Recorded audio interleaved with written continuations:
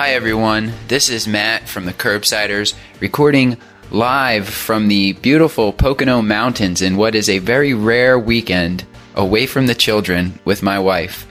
I wanted to take this time to introduce this episode. This is part 2 to our Polypharmacy episode. After we spoke with Dr. Jeffrey, Paul and Stuart and I were talking a bit more on polypharmacy. We talked for about 20 minutes or so. The topics we cover here are polypharmacy in the underserved population, prescribing in CKD, a little bit more on that. Also, diabetes management and hypertension management towards the end of life or in the elderly or frail. I think it's an interesting discussion, and I just couldn't bring myself to throw it all on the cutting room floor. So hopefully you enjoy it. And finally, I wanted to thank everyone who applied to our Curbsiders Correspondent program. Today is the final day for applications. We have received what I would call an overwhelming amount of applications, which I was pleasantly surprised at. We've had some amazing applicants from a very diverse range of backgrounds. I can't possibly use everybody right now, but we are going to select a small number of correspondents to appear on air, and we will probably be doing this again in the future if things go well. So please give us your feedback on our correspondence, and please apply again in the future, even if you weren't selected this time around. And thank you so much for listening and all of your support. So without further ado, here is another discussion on polypharmacy with my co-hosts, Dr. Stuart Kent Brigham and Dr. Paul Williams. And we're back. Well, hello. Hello. You know, Paul, a question that I had kind of as I was preparing for the show here that we didn't get into with Dr. Jeffrey. You work in largely underserved population, underinsured or uninsured.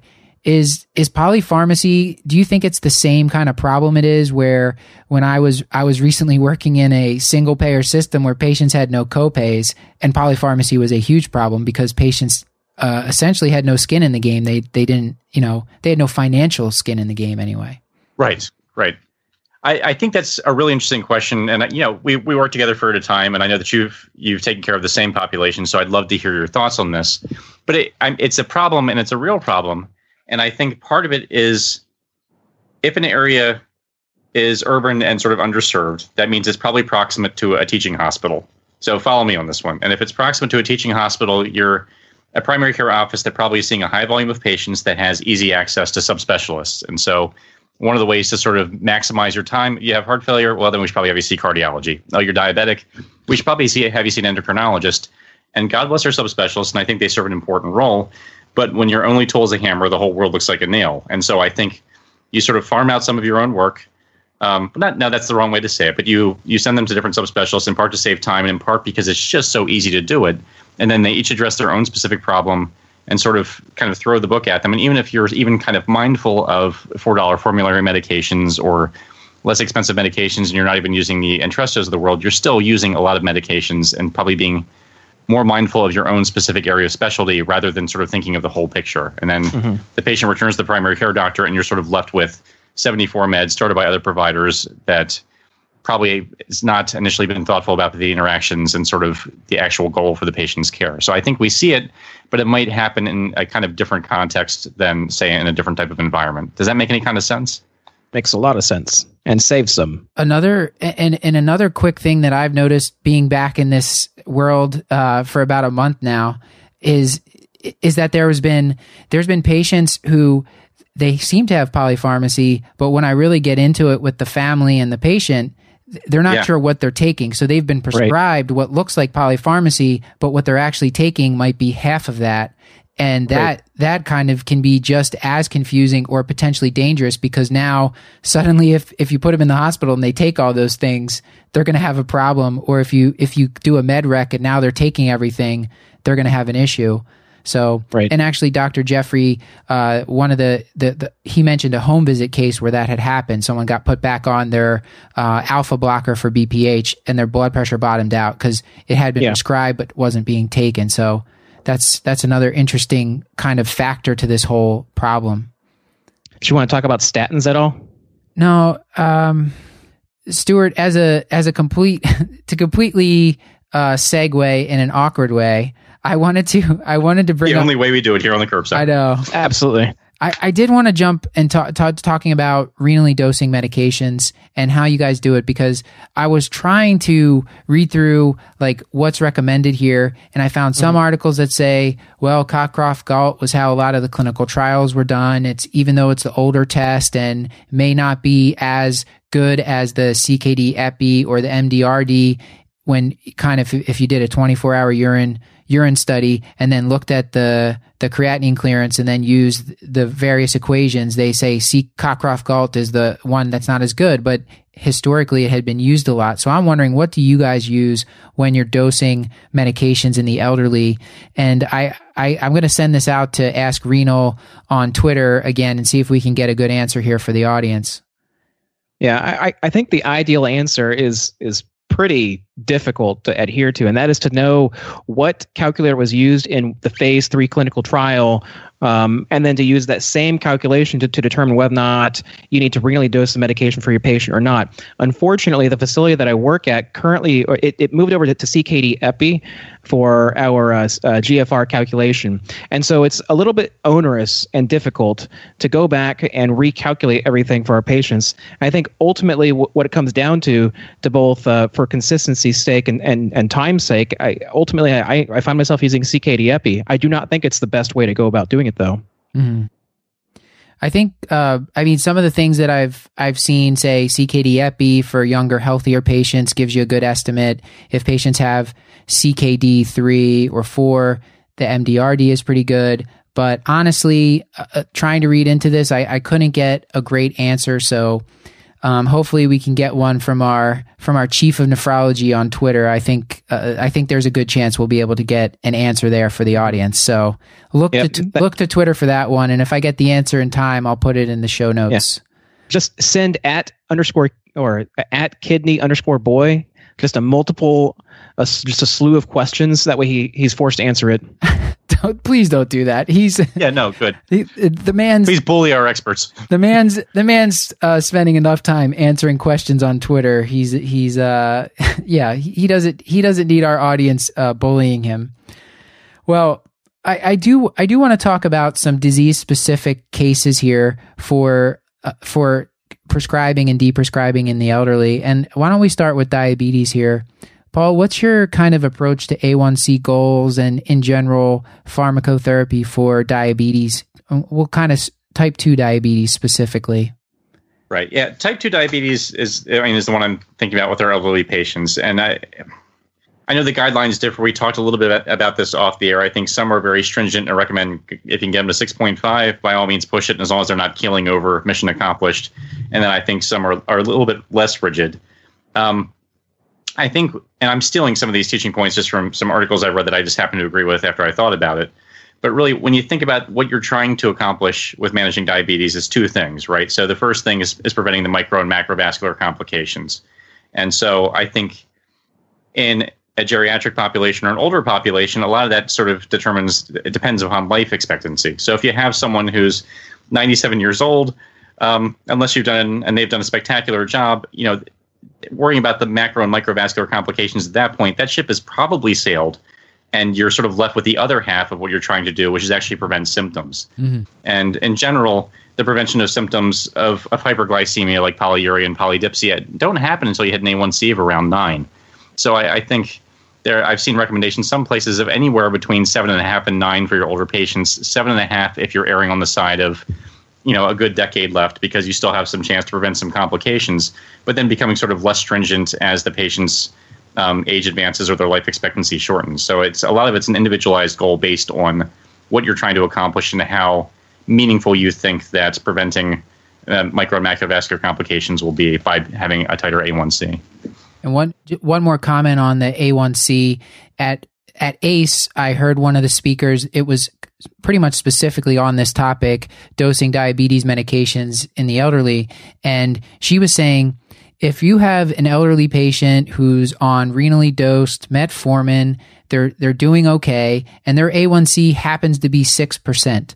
Don't stop that metformin if the patient's doing okay, because it's not the risk of harm is not there. So it's okay for that person to have a low A1C. But if you have this patient who's having these suspicious episodes of dizziness and their A1C is 5.5% and they're on a basal insulin, well, then you're probably going to back off of that basal insulin, or I would highly recommend you back off of that basal insulin. And then the AGS, they do set these limits where they say healthy people, the American Geriatric Society, they have in their Choosing Wisely, I think it's the number 3 bullet point on there. It says 7 to 7.5 for healthy patients with more than 10-year life expectancy. For patients kind of a shorter life expectancy and moderate comorbidities, it's kind of 7.5 to 8%. And then you can let it drift up to 9% for your sicker patients with a limited life expectancy, which is kind of vague, but I think it's clinical, your clinical judgment, basically. Mm-hmm. Yeah, and I guess that's the flip side of this is when you start de-escalating. So it's one thing. I think part of what I was thinking about is in terms of initiating or in terms of your treatment goal, but when do you start scaling back? Mm-hmm. And like Matt said, if they're doing great on metformin, just leave it be. But if you do need to de-escalate, then de-escalate based on the adverse effects that you're seeing. So if they're hypoglycemic, stop the sulfonylurea, back off the insulin, simplify this insulin regimen. If they're having lower extremity edema, stop the TZD. If they're having GI side effects, back off the metformin. Because it's at this point, the emphasis is shifting more towards quality of life and less towards just getting the A1C to a number that makes you proud of yourself. Yeah. Right. Yeah. I love how you put it in such frank terms, Paul. That's great. And Stuart, I think we should shift just for time's sake and kind of talk a little bit about blood pressure management in the elderly and where we start to de-escalate here and what sort of targets we're shooting for. Right. So, I think, Matt, one of the things that we need to keep in mind is the frailty of our patients, number one. Not just looking at the trials, so not just looking at HiVet, not just looking at Sprint, but if someone is incredibly frail, then the risk of having adverse events or adverse issues with their medications, be that as it may, blood pressure medication or their diabetes medications, whatnot, it's going to increase. And so there's several different ways that you can calculate their frailty, and there's different scales that you can look into. One that's, I think, the easiest to remember is the frail scale that looks at fatigue, the inability to climb a flight of stairs, that's the resistance, ambulation, ability to walk one city block, the illness burden, and their weight loss. And there's several different places that you can pull this scale up, pretty easy to find. I'd recommend it. It's easy to remember. And if they have a score of 3 or more, then they are considered frail. And for those patients, we need to, it's pretty easy. Frail. Yeah, excellent. So for those patients, you need to consider a higher blood pressure target because of their risk for adverse issues with their blood pressure medications. Now, certainly with the HiVet trial, looking at some of the endpoints from the HiVet trial, a blood pressure goal of less than 150/90 is certainly acceptable and reflected in JNC8. But ultimately, we need to look at whether or not we're causing harm. And we need to look at one of the things that I do for my elderly patients before I change them their blood pressure medications is to get orthostatic blood pressures on them to ensure that they're not at risk for orthostasis, syncope, falling at night, especially, and looking at the medications that, making sure I'm not having targets that are being affected by more than one medication. One example would be, say, carvedilol and an alpha blocker. We'd look at stopping one of those, whether or not you're going to stop for the carvedilol and switch to, say, metoprolol, or stop the alpha blocker completely. Also, I find that combination pills are better for compliance and also for quality of life. And if someone's on a twice daily medication, consider putting them on a sustained release or continuous release medication instead of the twice daily medications. And if you look at the Beers criteria list, they specifically point out a couple of medications that are of concern. However, they can be used in some patients, one of which is the nifedipine, the immediate release nifedipine calcium channel blocker, because of the concern for hypotension. And then also for patients with a low creatinine clearance, spironolactone is also of concern. But in general, one of the things that I always keep in mind is that if someone is orthostatic, I'm going to stop their diuretic, right? Unless they have a history of CHF, then I'm likely going to stop that diuretic component, and I'm probably going to put them on something that's going to be less implicated in orthostasis. Also, we need to consider treating, if someone has a history of BPH, maybe consider, if they can't tolerate alpha-zocin and they're on other blood pressure medications, maybe consider carvedilol, which has some of the alpha blockade activity in the medication, in order to treat not just their blood pressure, but also the BPH symptoms as well. So that's the way that I approach blood pressure management in my elderly patients. What do you guys think? I like what you said about checking the orthostatics, and something that I had started to do was to just check a standing blood pressure, because generally the seated blood pressure had been checked by the technician on the walk-in, and I wanted to see, I cared more about like what's happening after they're standing. There was a recent article just last month about kind of looking at most patients who have orthostatic hypotension, and specifically falls or harm from orthostatic hypotension, are going to have it within the first minute of standing. Right. But you will start to catch more people if you go to the 3-minute time point. So, I mean, I think there's not really a great answer as to which one you do, because I thought I had it where you do it at a minute and then do it again at 3 minutes to see if the patient's dropping off. But now this was suggesting that you really only need to wait within that first minute and check the blood pressure. Paul, is that what you're doing for your practice? That is exactly what I'm doing for my practice. And then also, I'm agreeing with Stuart. It feels weird, but every so often it happens. No. This idea of looking at the patient and actually seeing who we're treating. So the evaluating for frailty first, or checking for orthostasis, like actually seeing the impacts of the medications we're prescribing rather than just going by numbers alone, I think is a really important and valuable point. So cherish this special moment. You mentioned medications for BPH before, Stuart.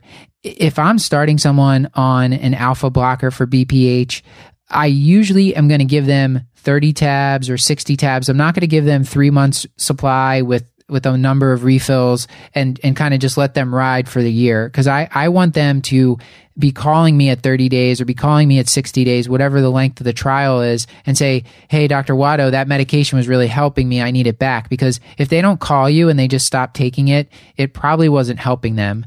And if you're worried about reliability with the patient, you could schedule them for a follow-up, when their prescription's going to run out, so that you can kind of talk to them and decide together if it's kind of the risks versus benefits are worth them continuing it. And a specific medication where this comes up all the time, or class of medications, would be the ones for dementia. So the anticholinesterase inhibitors and memantine, both of those. You mean acetylcholinesterase inhibitors? Acetylcholinesterase inhibitors. Thank you, Stuart. You're welcome. I'm forgetting my terminology here. Thank you. Yes, exactly. So donepezil is the one that I would most commonly use, just because of the formulary where I was working. And I would always up front give patients and families the counseling, like if someone, let's say someone's coming in, they have mild Alzheimer's dementia, I'm going to be giving them donepezil, and we're all going to kind of decide, we're going to say, listen, we know this medication might not work. We're going to kind of reevaluate again in 3 months and see, do we think this has been providing benefit? And then you really have to have them look out for kind of the GI side effects. Also, there can be bradycardia with that medication, but one of the biggest problems is that it can make patients nauseous, and patients can start to lose weight on this medication, which is something you don't want in your already frail elderly patients. That's right. And I agree. And as I was mentioning to you before, so I had heard this, and I didn't look up all the trials, but I looked up one of the trials where they were kind of looking at donepezil versus donepezil plus memantine, or donepezil alone for kind of treating moderate to severe dementia. And actually, donepezil alone, they had a clinically significant change in the mini-mental. Basically, patients who were on donepezil and didn't discontinue it, they had a mini-mental, which is out of 30. Their mini-mental was 1.5 points higher than patients who discontinued the med, or the group that they were comparing it to. And that is a statistically significant change, but clinically, Paul, what do you think? A mini-mental change of 1.5, like, is the patient going to feel that? Is the caregiver going to be like, this is great? Yeah, no, I mean, I feel like that's sort of concordant with my empiric experience, where I'm not seeing miraculous improvement in patients who start on that. And in truth, after you administer a bunch of mini-mentals, a difference of 1.5 is really not all that momentous, at least in my experience. I don't know about you guys. So I'm not saying there's zero benefit, but I'm just saying I feel like you need to manage expectations a little bit when prescribing the medication. So I think your approach of let's give it 30 days and see what happens is probably a well-reasoned one. Well, 90 days, but yeah, I mean... No, only 30, not a day more. I usually do 90. I'm a little more generous. I'll do 11 refills of warfarin, but that's the only one I do any kind of refill on. And the 90-day thing comes from, I had mentioned it earlier, but the American Geriatric Society, the Choosing Wisely, they kind of recommend if you're going to use these meds, like Paul said, counsel expectations and give the 90-day trial, and then look out for side effects. Yeah. I think we talked about that one time in the past in a different episode. I can't remember now. It was probably the dementia episode. Yeah, I think it was actually. It might have been. That would make sense. I can't tell if you're joking. Is this a bit? No. I'm actually not joking. But I have forgotten. I think that means. I mean, guys, we could talk about this topic forever. These are some of the disease-specific topics I wanted to highlight. I recommend that everybody at least glance at the beer's criteria. It doesn't take that long because it's just a lot of tables. It tells you which medications to look out for. Of course, anticholinergics play a strong part in there, but I think you should read that and consider some of these things when you're prescribing medications that you heard on the show tonight. That's right. Any final comments, guys, before we go to the outro? I don't know. While we're recommending stuff, I really enjoyed the article as much as I enjoy any article. The JAMA article that was referenced earlier, the Polypharmacy in the Aging Patient, and the review of glycemic control by Lipska et al. That I imagine will be in the show notes. I think that one's worth a look if you want to think about either de-escalating or managing diabetes in your older patients. I think it's actually a really great review article that's worth taking a look at. Absolutely. All right. This has been another episode of the Curbsiders, bringing you a little knowledge food for your brain hole. Yummy. You can find show notes along with links to any articles, books, websites, or apps mentioned on the show at thecurbsiders.com/podcast. And please sign up to receive our email mailing list where we will send you a monthly video newsletter and also a weekly PDF copy of our show notes where you can get tools, tips, and tricks for your practice. So you can get that at thecurbsiders.com/knowledge food. Also, send us your emails to thecurbsiders@gmail.com. You can recommend a future topic or tell us what you love or hate about the show. And finally, please follow us on Facebook, Instagram, and Twitter at The Curbsiders. Until next time, I've been Dr. Matthew Frank Watto. And I'm here with Dr. Paul Nelson Williams right there.